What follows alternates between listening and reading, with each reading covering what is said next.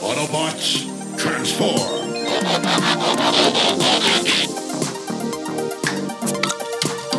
Alrighty, hey, welcome back to the Transformers Nitpickers Podcast Show.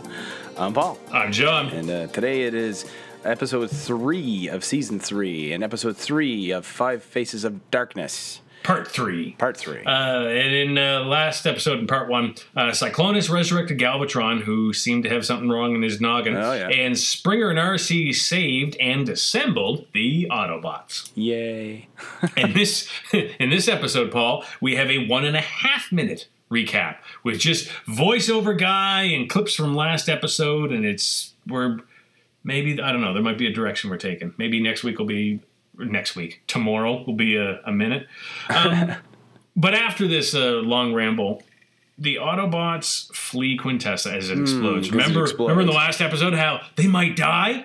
No, they don't. But they don't. It does. See, I wrote it down that the Quintessa, when it explodes, it blows up the Aerialbots' ship. So that's broadside, right? So did it destroy them? But yeah, because they get blasted into, broadside gets blowed up and they're all flying willy-nilly through space. It doesn't show what happened to Silverbolt, but then he's shown adrift in space, and Spike has a spacesuit now, so I guess Silverbolt had one on board. He just keeps one handy. Yeah. So, and they're all like, "Oh my God, we're flying through space. What are we gonna do?" And Rodimus literally puts his hands behind his head. He's like, fuck it, enjoy it. He's like, enjoy the ride.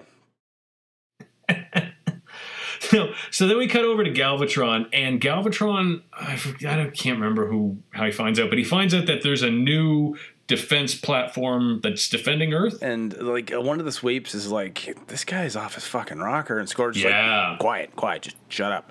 And then they fly through a warp gate. Okay, well, that's... Yeah, so now we have warp gates. Yeah, so that's a thing now. It's like in Mass Effect. It's even up beyond the orbit of Pluto, too.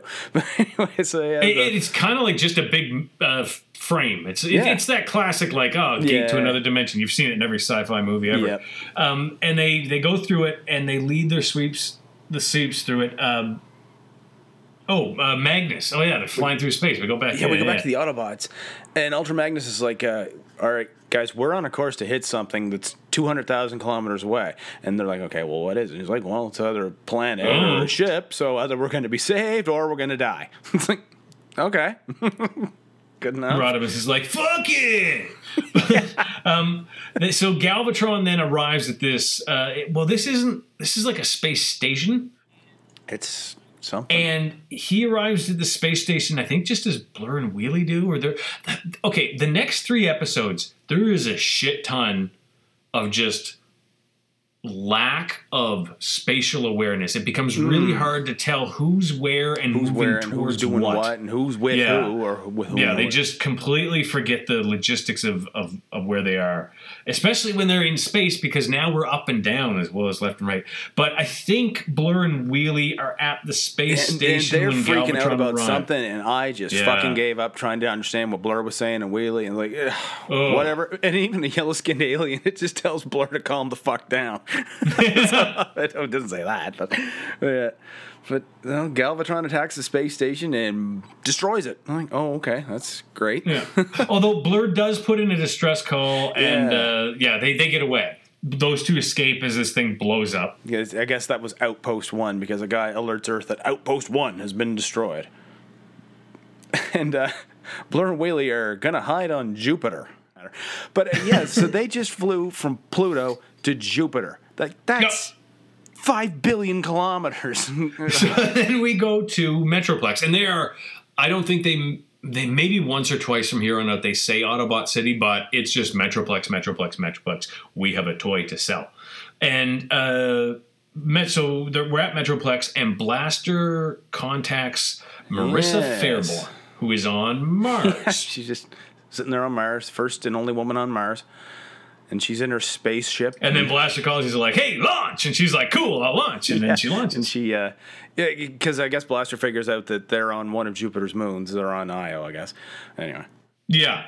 And so she's going to go save Blaster and Wheelie. And, they're not on Io. Oh, yeah. We didn't mention that. They fly away and get shot down. Their escape ship gets shot down. They land on Io.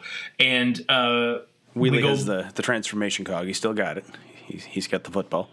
Oh, yeah, he has the cog. And fuck, I lost spot in my nose. Oh, Jesus Christ. 1 sec. Let me have another drink. You take it, Paul. Well, Blur and Wheelie eject out of their ship, and Wheelie has the transformation cog, and then Galvatron blows up their ship, and they're falling down into clouds, and commercial break. There we go.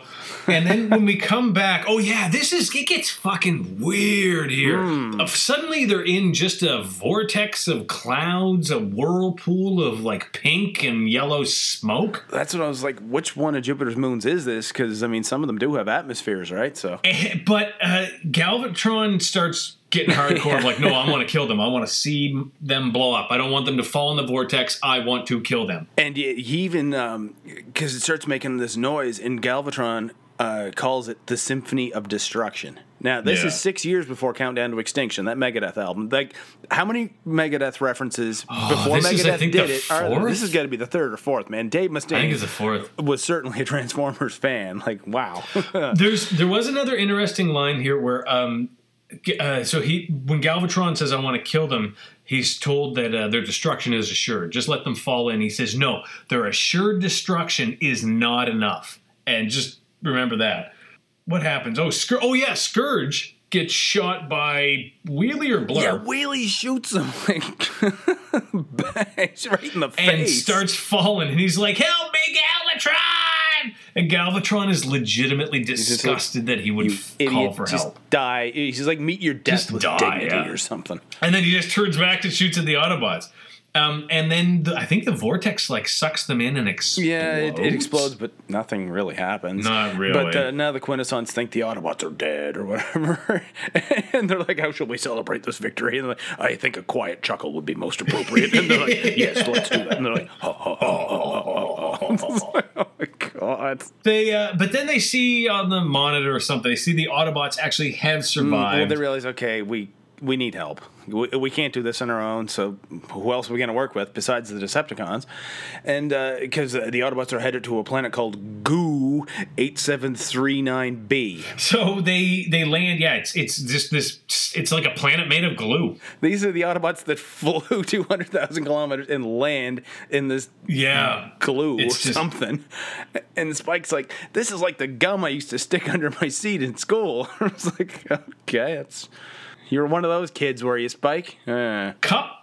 Oh yeah, there was this weird part where the Quintesson that had been condemned to death with them is still with them. Yeah, and there's this weird part where like Cup just picks up one of their faces and he's like, "This is disgusting and degrading," and then he just throws it back. The face is still talking, and Cup just throws it back into the glue. But then later we're gonna see it put together. So Cup's like, it could get worse, and then immediately it gets worse, instantly, because this ship thing starts flying towards them, sucking up all the goo, and one of them says, I don't think that's the welcome wagon. It's like, funny if it like panned over. Nope, that's over there. It's like this fucking welcome wagon. Is the welcome wagon even a thing anymore? That seems like one of the most 70s, 80s, or maybe 50s to 80s things. Yeah, that used to be a thing because I used to manage a restaurant that had an offer from the welcome wagon from the mid 90s that we stopped it years ago, but the welcome wagon kept fucking doing it. So I had to honor this damn thing. It's like, oh my God, who do we call to end this? Anyway. Oh, buddy, you can't stop the welcome wagon. So, right? As this pump's heading for them, we go back over to Blur and Wheelie, who they and the Decepticons come out of this vortex thing, and they crash into the planet. And Galvatron suddenly is like, "Well, their destruction is assured." And then he just he punches Cyclonus and says, "Take me to Char." So he is clearly suffering. Something is not right in his head. It is. If it wasn't clear before, it's getting progressively worse. So then we go back to the old vacuum pump thing. Right back to Goo, yeah. And the Autobots are shooting at the janitorial ship, I think is what RC... She says she thinks it's the janitorial system. They're going to clean up a planet covered in glue, or goo. Yeah. And so they shoot at it, and then it gets attracted to Springer's movement or fire. Yeah, like Springer's trying to fly out of this. He's like, oh yeah, I can fly. But... he can't get out of the glue, but there should be no fucking air on the planet. A helicopter's not going to work. The ship shoots some kind of beam at him. Like I think it's just a spotlight more than anything. Yeah, and he gets sucked inside it, and it's commercial break. And then when we come back, he literally gets spit out, disassembled in pieces, like very conveniently, like bicep, torso, calf, head. And we go back outside, and the beam shoots Rodimus next, and now we're back to the fucking Quintessons, who somehow know where the Decepticons are and know that they're hungry. Yeah, the Quintessons just seemed, I guess they're watching everything, maybe? Because when you think about it, what is why are they still alive? What is the thing they have? They're weak physically. They are okay negotiators, but I mean, sadistic psychopaths. So I'm guessing the one thing they have is that they know what's going on all the time. It seems like it, yeah. And they offer Energon to the Decepticons and turn them pretty quick. Yeah, Blitzwing's like, they want to make a deal, and Breakdown realizes like someone has to go out and talk to these guys, and the Dead End's like, fuck it, I'll go. I'm going to die anyway someday. Might as well do it now. And he goes up, and he immediately is like, all right, just make my death painless. and they're like, no. We're here to make a deal or something. And he's like, Swindle, you want to get up here? This is kind of your thing, right? And Swindle's like, just eat one of the cubes first, see if it's poison. And Dead End's like, fuck it, might as well. Yeah. Eats it. And then immediately, when he doesn't instantly die, the Decepticons are just upon them. It's like grabbing at these things. Anyway, but the Quintessons say that the Decepticons will be theirs again. Again? Yeah, there is. As goofy as this story gets towards the end, there are some great setups. So we go back to the planet Goo, and Rodimus gets sucked up into the machine. But like he grabs a mittful of this goo or something, and he stops the ship that sucks up goo by making it suck up goo. Like he just, I know, because it pulls him up to the main part of the thing, and then he just fires it into another part of it, and like that is legitimately the equivalent of clogging your toilet with water. Yeah, exactly. And also, Spike has no helmet on anymore, so it's official. He does not have lungs. All right, we're just gonna stop. He's invincible. He is the perfect human. The Quintesson says a really interesting thing here too. He's like, why did he do that? Rodimus was never programmed for self-sacrifice. Well, first of all, no, we're getting ahead of ourselves. But yeah, we go back to the Decepticons, and they just having themselves a fine old feast. They're chowing down. We are getting a bit ahead of ourselves, but it is, we're gonna have to get onto that probably next episode. We'll get into it. But this also was weird because that Quintesson, like the Quintesson face cup picked up, suddenly that's just reattached and it's a whole Quintesson again. Interchangeable parts. You can switch the faces around if you want. We go back to the Quintessons with the Decepticons, and they're feeding them this Energon, and they say, hey, you can have this Energon, but Motormaster's like, that deal's probably too good to be true. And Swindle's like, probably is then, you idiot.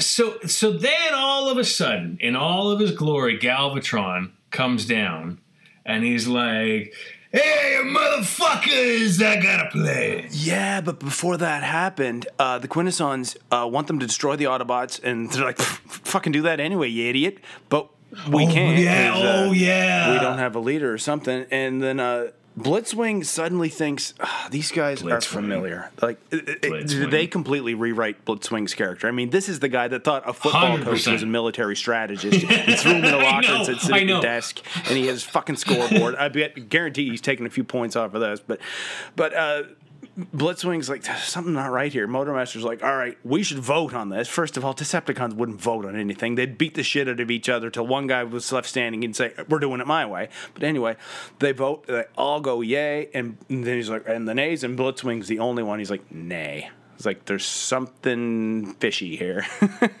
I was literally the same way where in this episode and then into the next, I was thinking, wow, Blitzwing is, for this show, he's a pretty deep character. There's some dimension here. And then realized, football coach walking through walls. But yeah, again, the Quintessons seem to know what makes these guys tick. They really do. What's going on here? But now Galvatron arrives on Char, and he's like, this shithole, I don't like this place. I don't like it or whatever.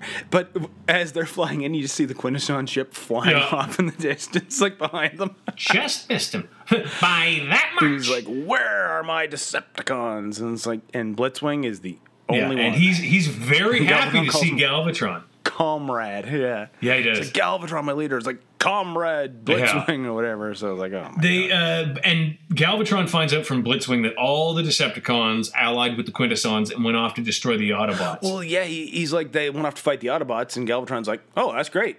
But who's leading them? And Blitzwing's like, some ancient creatures, but I just can't remember the name. Like, it's coming to him, but he just... And Galvatron's like, I don't fucking care anyway. Let's go. Yeah, there's a lot of convenient memory loss on Blitzwing's part.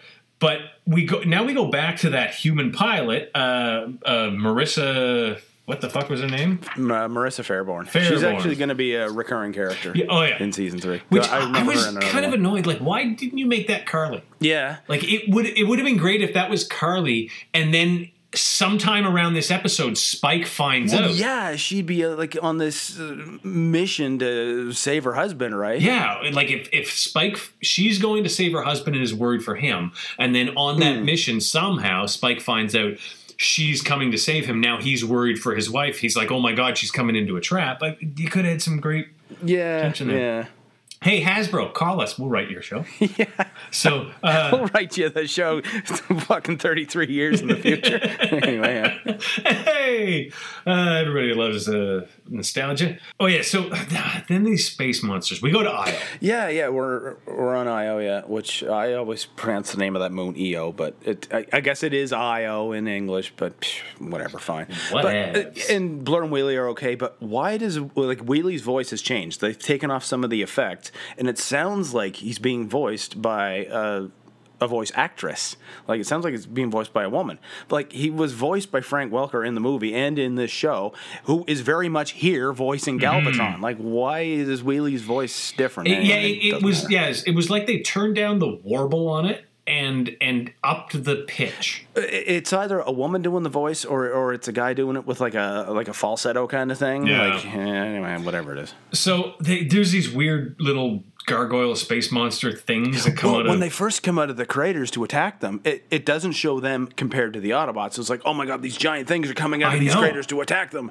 10 feet tall. Yeah, and then we switch back to the other Autobots on goo, and they figure, hey, if we can just shut off the force field... What force field? Then the goo would get brittle, and they'd be able to walk on it, and Bob's your uncle. But Decepticons attack them, and the Quintessons are like, ha ha ha, it's just a matter of time for those Decepticons too.